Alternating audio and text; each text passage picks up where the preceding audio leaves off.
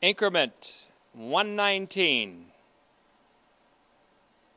Therefore, having a great archpriest, part 5, and we're going to be going to Hebrews chapter 4 and verse 15 and looking all the way through 5:3, but I'm going to be bobbing and weaving a little bit on this one. We're going to be going back and forth within Hebrews, back and forth within Hebrews, in a kind of a zigzag motion to see if we can mix things up a little bit and let the Holy Spirit put them in a proper order about just what we have in having a great archpriest. In our last increment, we gave kind of a historical background to Hebrews and to the having of a great archpriest and how great of a privilege it is.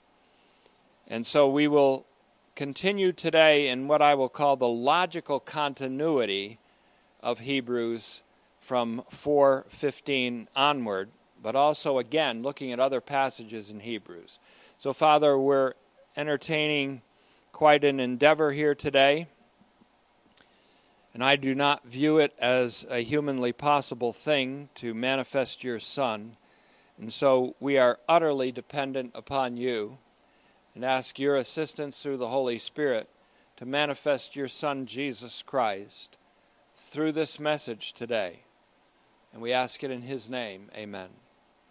Hebrews 4:15, for we do not have an archpriest who can't sympathize with our weaknesses, but one who has been tested in every way as we are, yet without sin.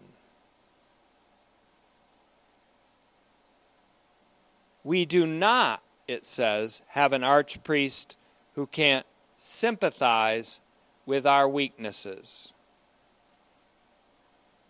like they do. They may have an archpriest, that is, those who are beckoning us to come back. Imagine yourself as a recipient of this epistle or this homily. Those who are beckoning you to come back are suggesting you've cut yourself off from having an archpriest. You've cut yourself off from the privilege of him offering an expiation for you on the day of Yom Kippur. On Yom Kippur, the Day of Atonement, you've cut yourself off from the people of God, from God himself. But the answer is we do not have an archpriest who can't sympathize with our weaknesses like you do. You have an archpriest who, in fact, cannot sympathize with our weaknesses, because I'm going to show you the word sympathize here means more than just feel sorry for. In fact, it means more than just have feelings with, but it means also to provide something much more. Our archpriest sympathizes with our weakness, it's true. The word sympathize is this word, S-U-M-P-A-T-H-E-O.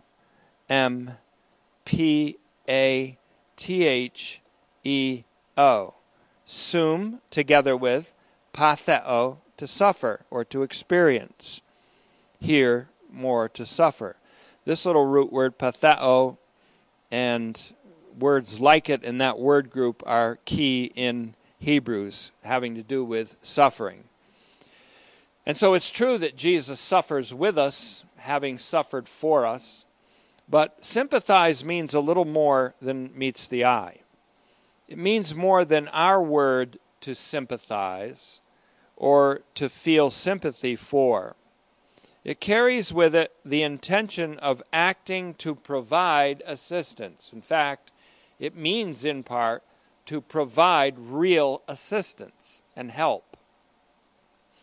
Gareth Lee Cockerill, who also wrote a pretty good commentary on Hebrews, tells us that the Greek word for sympathize in the phrase to sympathize with our weaknesses often denotes a bond stronger than the English to sympathize. And this is what he writes, and I thought it would be worth reproducing a short paragraph of his from his Hebrews commentary. Quote, "This is a sympathy that leads to active assistance," he says, It finds expression and is embodied in the grace of forgiveness and victory over temptation that this high priest ministers to those who come to God through him. His sympathetic help empowers us in the midst of those inherent human limitations that make us vulnerable to temptation, here called our weaknesses. The Aaronic high priest, remember when I say the word Aaronic, I'm speaking of Aaron and the order of Levitical priesthood that preceded with him, Levitical from Levi, his grandson. So where these two terms can be used for the old order of priests that are dealt with in the book of Hebrews, or the homily here, as opposed to our great archpriest, Jesus, who we will learn is a priest through the age, not just to the end of an earthly life, but through the age, after the order of, or simply like Melchizedek, the king of righteousness, as we're going to see. So he says, in closing off his paragraph, the Aaronic high priest, on the other hand, was able only to deal gently with sinners, to put up with and excuse their sin, because he was subjected to weakness and thus sinful himself. So there's a big difference between every archpriest spoken of, as we're going to see in Hebrews 5, and this great archpriest who's passed through the heavens. He was tested like all of us in every possible way, enduring all of the spectrum of human experience under sin, but without sin. And so, unlike the priests of the Old Testament, they were able to deal gently with people who brought their offerings because they too had testing that resulted in their own sins. So they couldn't show disgust at somebody who came having committed a sin as a result of sensuality or some other thing. But they could only be sympathetic because of their own sinful weakness. Jesus is sympathetic in that he can assist us in our weaknesses, having passed through everything we pass through, and yet without sin. Big difference there. And so we're dealing with the kind of thing like someone saying, you don't even have an archpriest. We say, not only do we have an archpriest, but ours is much better than yours, kind of a thing, even though it's not down on that petty level. William L. Lane, whose commentary I really cherish, concurs with Cockerill, Cockeril, incidentally, Gareth Lee Cockerill. William L. Lane concurs, and he writes simply, the special nuance of sympathesi extends beyond the sharing of feelings, i.e. compassion. It always includes the element of active help. Jesus' capacity, therefore, to be sympathetic high priest or archpriest derives from his having experienced the full range of the experience of human beings under sin, only without sin and without the result of sin in his unique case. Jesus has the capacity and indeed the experience of not only suffering with us as one who endured human suffering and the full range of it, but also he has the power to extend mercy as our merciful high priest, and he has power to also extend help to the helpless. This verse has a direct continuity all the way from Hebrews 2:17. Again, exegetical archery. The arrow fired back into 2:17 and back from 2:17 to 4:15. For when he was just introducing the topic in Hebrews 2:17, the PT says, for the same reason. Now he means there the same reason that it was fitting that he may be made perfect through suffering, back in 2:10. For the same reason he was bound to become like his siblings in every way. Now we're going to learn that there's an exception to that, except for sin, but that only comes where? In 4:15. except for sin. In order to be a merciful and faithful archpriest in things pertaining to God, to make expiation / propitiation for the sins of the people. For since he himself has suffered and was tempted while being tested, he is able to help those who are being tempted while being tested. Now notice in 2:18 that Jesus is able to help those who are being tempted while they're being tested. Now, every time we're tested or brought through a trial, there's usually associated with that a temptation to resort to something that might help us endure the test, but the resorting is to something sinful, for example, something that would cause misery to others but relief to us, for example. So tests, and there are multitudes of tests in this life, usually involve temptation because the tempter likes to take advantage of us in our weaknesses.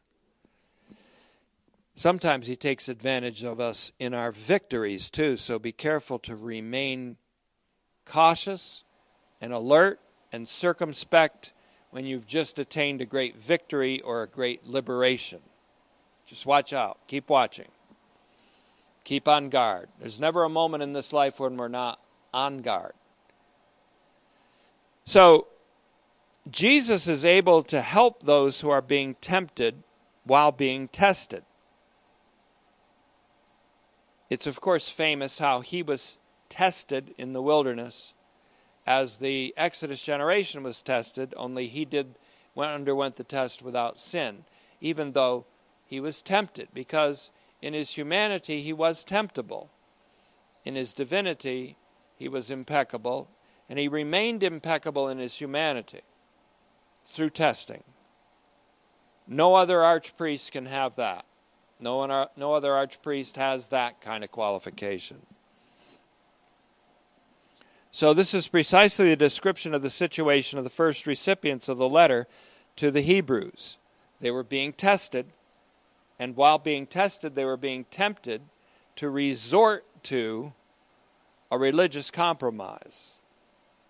They were being tested, and during this test, they were being tempted to return to the temple sacrifices offered by the priests and the archpriest of the Aaronic order. Hebrews itself, in toto, Hebrews, the homily itself, is the help that is sent by Jesus, who is able to help those who are under that temptation. God has sent Hebrews. Jesus has sent Hebrews to us in our time to help, to assist and support us during a time of specific testing, trial, and temptation. That Jesus, as our merciful and faithful archpriest, is able to help. That's a key word there too. That he's able to help. And that's B-O-E-T-H A-E-S-A-I. Boethesai. That he's able to help. Here's the English transliteration. Boethesai. That he's able to help is significant because the Aaronic priests were not able to do that, though they could deal gently with sinners. That was as far as it went. Being sinners themselves, they were able to deal gently with and moderate their emotions over the sinners that came to them with their offerings, being sinners themselves. And again, this is significant because this goes to Jesus' humanity, but also to his divinity. For he himself is the Lord, Kurios. He is the Lord who is my helper. And that goes all the way up into Hebrews 13:6. Same word, only in a noun form, boethos.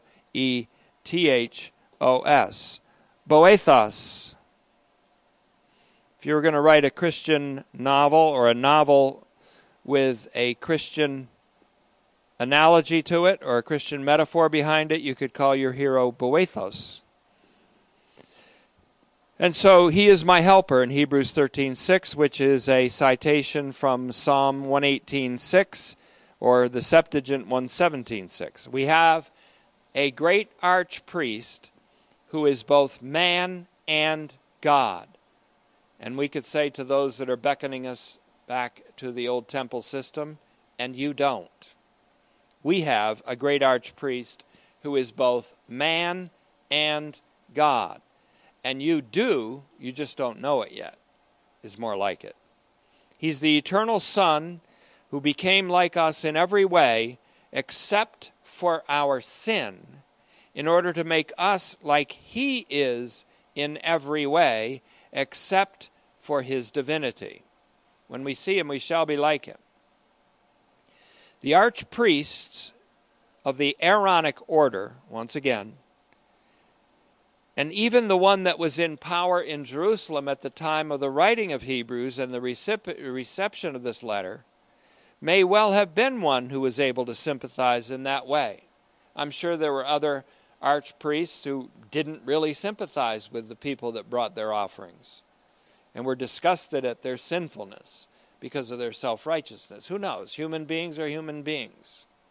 We're prone to hypocrisy, self-righteousness. We're prone to atomize ourselves into little groups and group biases against one another. But they may well have had an archpriest at the time, say AD 67 or 68, who was able to sympathize with them as he should. Already then, the readers are being assured that not only do they have an archpriest in Jesus, the Son of God, but theirs is actually a superior archpriest who can do what no priests of the former order could do. So I said I was going to bob and weave back and forth in this epistle. Let's go to 5:1. It says, every archpriest, archierus, and that's, emphasize that little phrase, every archpriest. He's now speaking about every archpriest of the Aaronic order or the Levitical order of priests. Every archpriest selected from human beings is appointed to act on behalf of human beings in things that pertain to God. For example, to offer both gifts and offerings for sins. That's really the primary duty of every archpriest of the Levitical and the Aaronic order. And who is able, verse 2, to deal gently with the ignorant. That is, people who come to them with their offerings who have sinned in ignorance. And those who are led astray. They're always being led astray, said God about the Exodus generation. Since he himself experiences weaknesses or weakness in many ways. This is not talking about Jesus per se. It's talking about every archpriest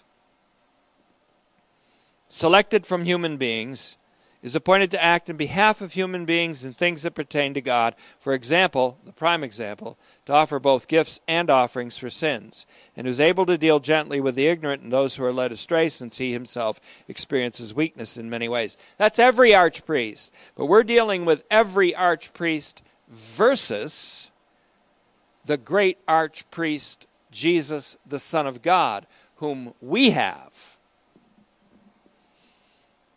So that means that the archpriests of the Aaronic order were able to deal gently with those who were led astray simply because they themselves as archpriests were subject to the same weaknesses and because they too sinned in the same ways. But Jesus' sympathy is of a sinless Son of God in contrast. Jesus' sympathy is of a sinless Son of God who was nevertheless tested in every way as we are, yet without sin. He is able to do much more than just relate to us as sinner to sinner. He doesn't relate to us as sinner to sinner.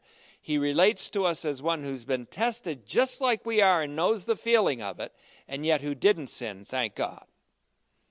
He's able to help us in our weakness and even fortify us in our temptation. The Old Testament priests couldn't do that. The Aaronic order couldn't do that.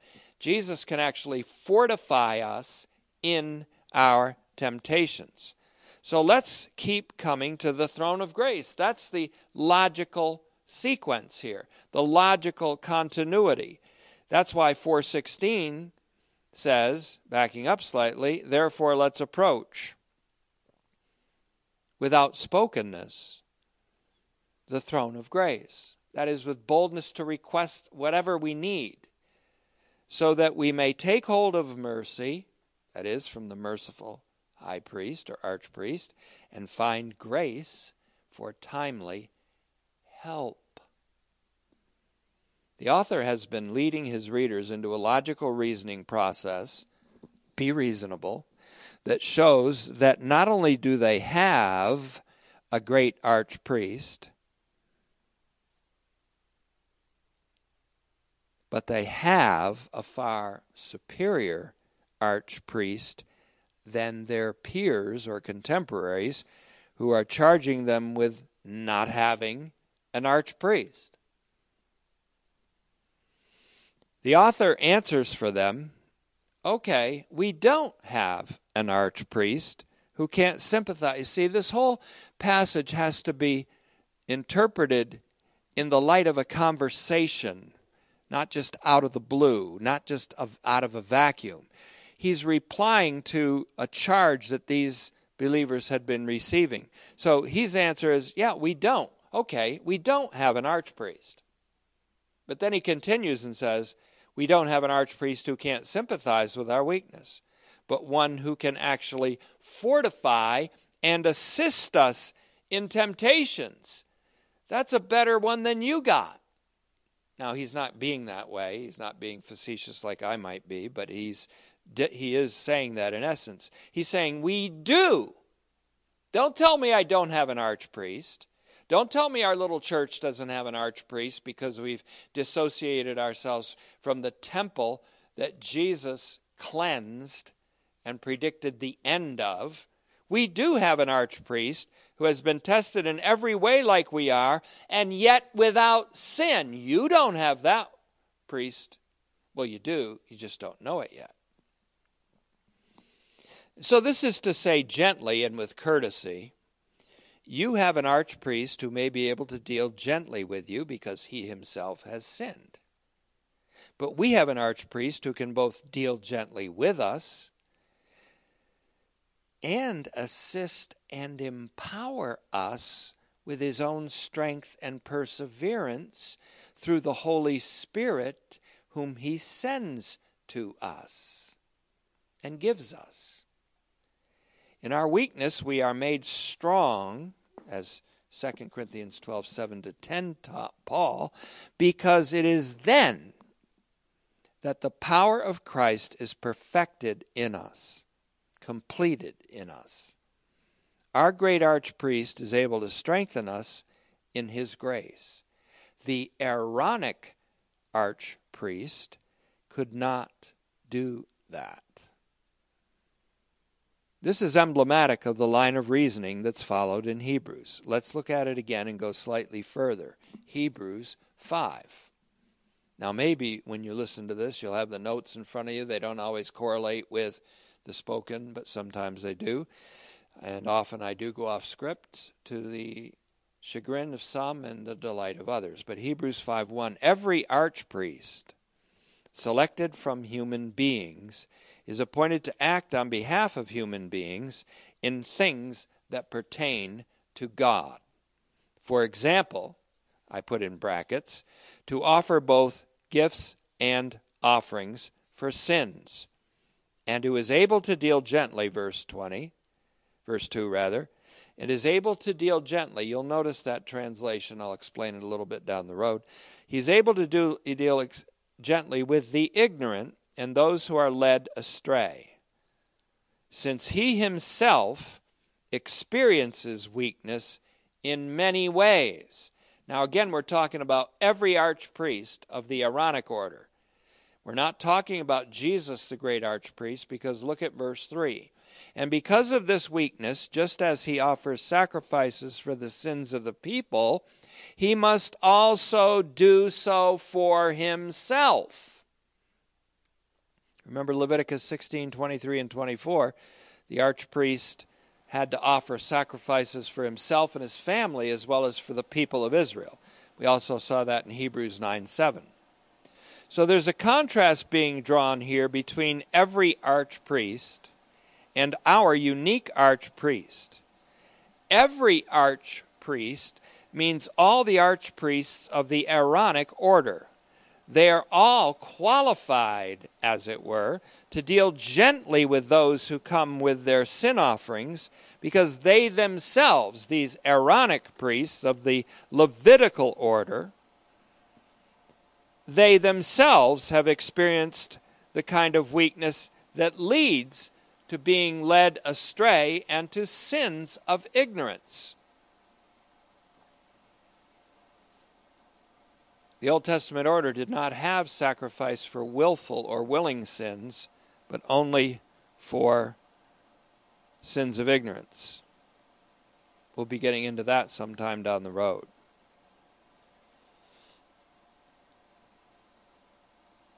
Every archpriest of that order, then, has to offer sacrifices not only for the sins of the people, but for his own sins also. Let me read that again in Leviticus 16, 23 to 24, where that concept comes from. And Aaron shall come into the tabernacle of the congregation, and shall put off the linen garments which he put on when he went into the holy place, and shall leave them there. And he shall wash his flesh with water in the holy place, in the laver, and put on his garments, and come forth, and offer his burnt offering, and the burnt offering of the people, and make an atonement for himself and for the people. Again, in Hebrews 9:7, we're bobbing and weaving, going back and forth here. But into the second, the high priest enters alone once a year. That's also from Leviticus 16, this time in verse 17. Not without blood, to offer in behalf of himself and for the sins committed in ignorance by the people. Our great archpriest did not have to offer blood in behalf of himself and for the sins of the people, for he knew no sin. He proved himself to be without sin, Hebrews 4:15, by being tested in every way as every human being is. He experienced, in other words, the full range of the human condition under sin, except for sin. That is, except for committing it, knowing it by commission or by omission. He became like us in every way except for sin. He who knew no sin was made to be sin for us, so that we would be made the righteousness of God in him. A stunning and shocking declaration in 2 Corinthians 5:21. Nor did Jesus offer the blood of others, that is, sacrificial animals. He himself was the sacrifice, that is, the Lamb of God. And through his own blood, he secured perpetual redemption. Hebrews 9:12. We may add that he not only offered himself as an atonement for the sins of the people of Israel, but for the sins of the whole world. John, writing to Jewish friends, said, He is the propitiation for our sins, and not for our sins only, but for the sins of the whole world, in 1 John 2, 1 and 2. So every archpriest in the Levitical order kept standing as they served the altar. Speaking, therefore, of every priest, not just every archpriest, but every priest. There's a connection, therefore, between Hebrews 5:1 and 10:11.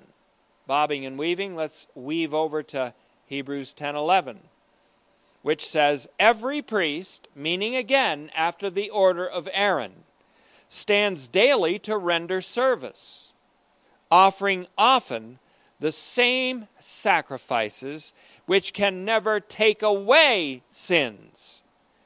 But this one, there's the contrast, but this one, this man, this great archpriest, Jesus, the Son of God, who passed through the heavens and through the torn veil of his flesh into the very presence, in the immediate presence of the majesty and power of his Father, and is seated there, crowned as a king and as a priest, a great archpriest.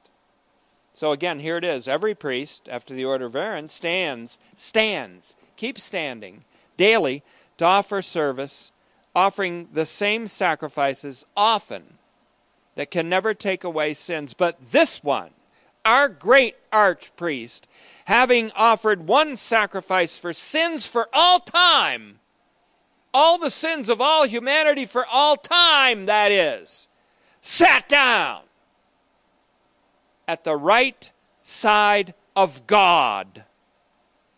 That's dramatic. That's emphatic. That's the message I've been proclaiming in this general Pittsburgh area for 42 years. And here, again, is the theme first introduced in Hebrews 1:3. Having made purification for sins. Here we understand what those sins are. The sins of all time. Of all people for all time. Having made purification for sins, he is now seated at the right hand of the Father.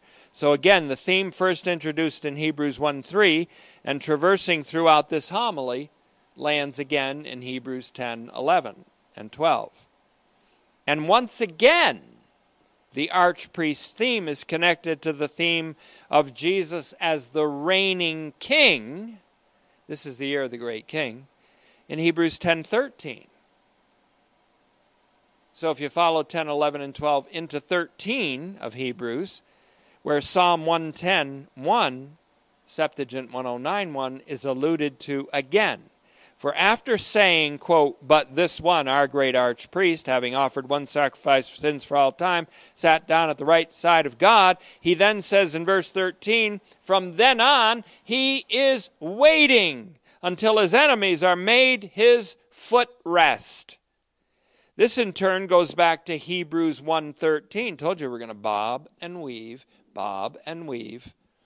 which quotes Psalm 110:1, 113 of Hebrews, which quotes again Psalm 110:1, Septuagint 109:1, in connection with Jesus' superiority to the angels this time. His superiority to the angels. Remember, we've gone from the superiority of the angels to the superiority of over Moses, now to the superiority of Jesus over Aaron.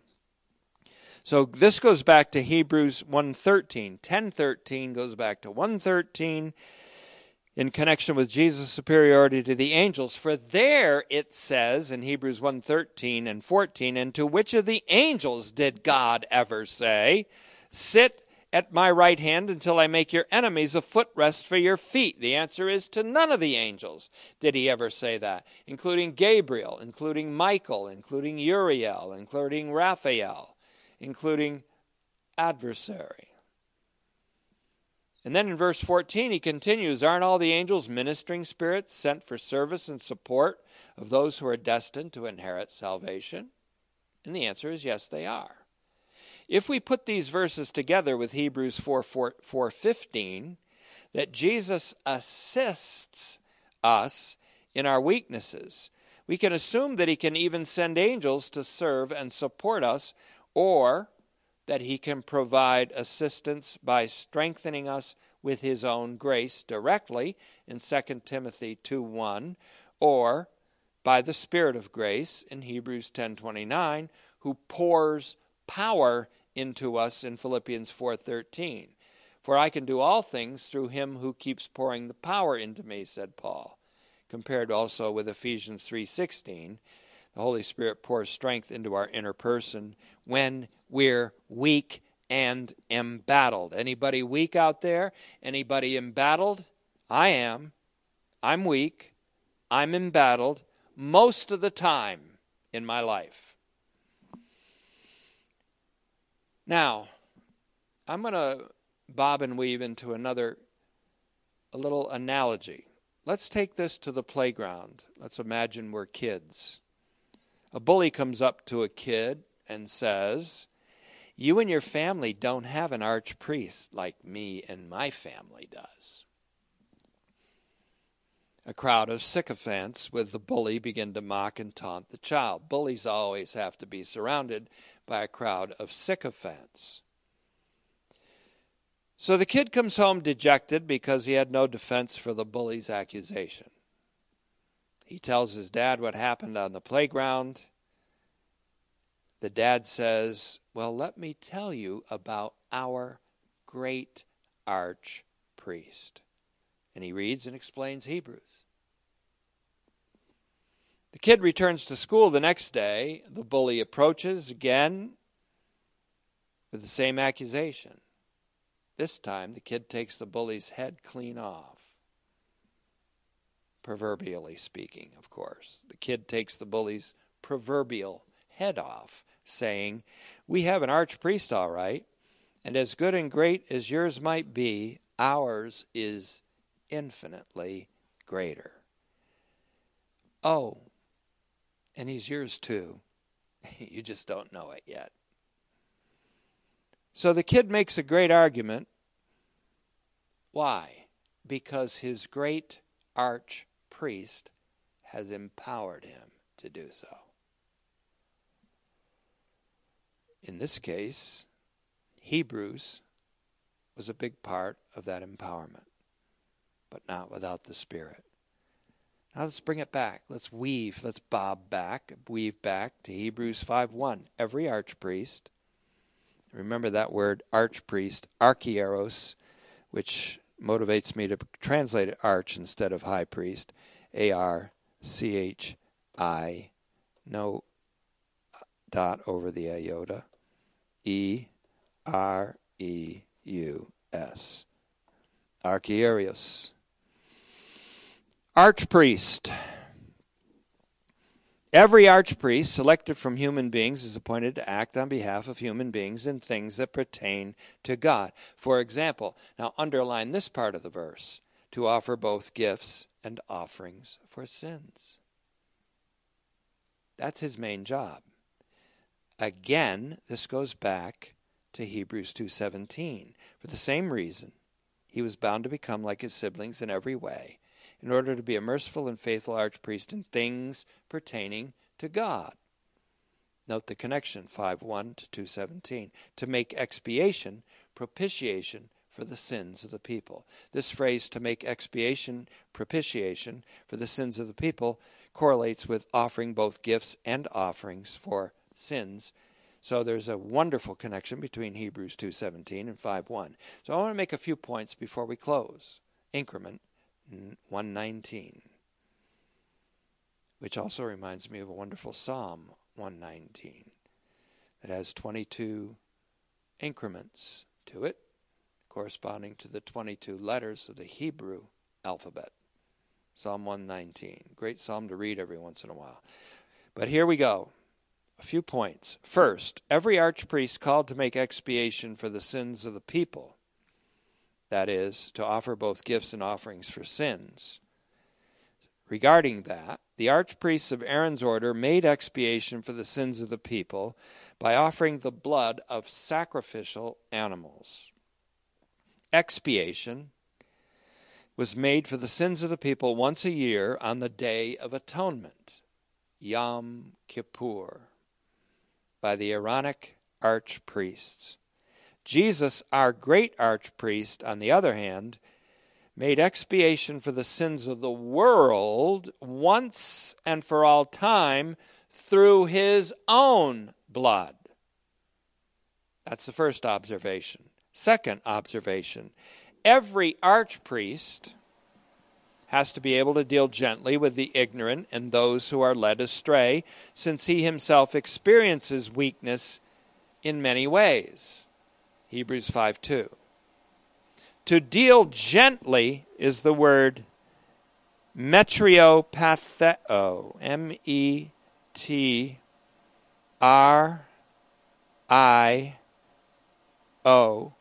And here's our word again, patheo, which comes from a word group having to do with suffer or suffering. Metriopatheo. And to deal gently is a translation of metriopatheo, means he's able to moderate his feelings. Not like a stoic who wants to exterminate his feelings. The priest is to moderate his feelings or control his emotions, and therefore to deal reasonably and not to show disgust at those whose sensuality and human weakness led them to sin. The same idea sort of pertains in Galatians 6:1 and 2. If you're going to go restore a friend who has been overtaken by sin, take care for yourself so that you're not also tempted, meaning that you're not tempted to view them from self-righteousness and the hypocrisy of judgmentalism. The priest has to be that way.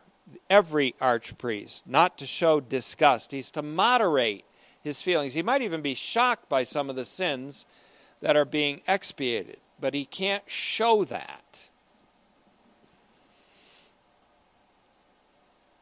It's kind of an even-temperedness that a good psychiatrist would have to use probably, but metriopatheo differs from the Stoic so-called virtue, and it's not a virtue, of apatheia, which we get the word apathy from, which is the eradication of feelings and emotions.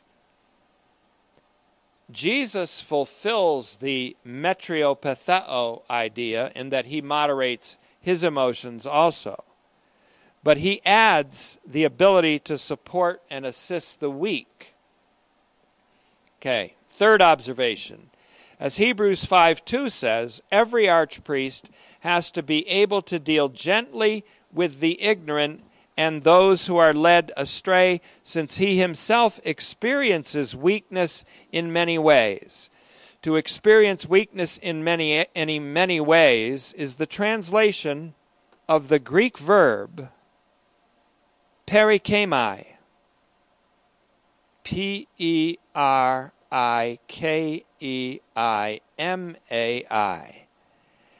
Perikemai. And it means literally to be encompassed with or surrounded by weaknesses. It's used metaphorically in Hebrews 12:1 to depict Christians as contenders in a contest in a stadium surrounded by a great cloud of spectators. Surrounded is the word perikemai. They are the witnesses or the faith heroes of Hebrews 11. Surrounding us. Surrounded by weaknesses means that we experience weakness in many ways. The priest also experiences weaknesses in many ways. Jesus indeed experienced weaknesses in every way, but not resulting in sin. He endured the full range of human suffering. In fact, he went so far as to be crucified in weakness. But now he lives by the power of God. And in that power of God, 2 Corinthians 13:4, he's able to actually provide assistance to us when we're being tested and tempted. And he can fortify us against sin. So do we resist sin? Yes. But how? Through being fortified by our great archpriest.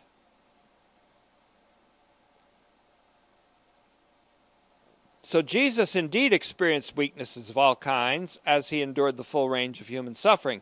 However, he experienced weakness and was even crucified in weakness without his weakness resulting in sin. Fourth and finally, and I'll close with this for today's increment, Hebrews 5:3. And because of this weakness, just as he, speaking there again of every archpriest, offers sacrifices for the sins of the people, here's the key point I've made many times before. He must also do so for himself. This is talking about every priest under the Aaronic or the Levitical order of priests. They had to offer sacrifices for their own sins. That distinguishes our great archpriest from them by infinity, because he knew no sin, and therefore in his offering for the sins of not only the people but the world, he did not offer a sacrifice for himself. He himself was the sacrifice. And he knew no sin, but he became sin, meaning he became the sin offering, so that we would be made the righteousness of God in him. It's all by a divine act, not by a human act. And not by an act of human believing either. By an act of divine, unconditional grace and justice surpassing love, rooted in the cross of our Lord Jesus Christ.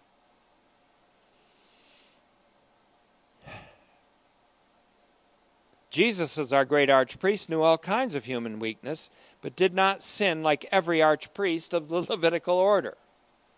Therefore, his offer of one sacrifice, or his offering or one sacrifice for all sins for all time, was not done for himself, and not even for the sins of the people of Israel only. Rather, his offering was himself as one who knew no sin, and this self-offering was for the sins of all the people in all the world over all time. Our archpriest, Jesus, the Son of God who passed through the heavens, has universally saving significance. And his once and for all people for all time has a universally reconciling, rectifying, and redemptive impact. He isn't every archpriest. He is, as we'll see with more and more clarity, the great archpriest like Melchizedek, whose name means king of righteousness. And remember, righteousness is God's universally saving act. Thank you, Father. Rivet these truths in our soul. Make them have more and more clarity by your Holy Spirit and by the crystal river that proceeds from the throne of the Father and the Lamb. We ask these things in his name. Amen.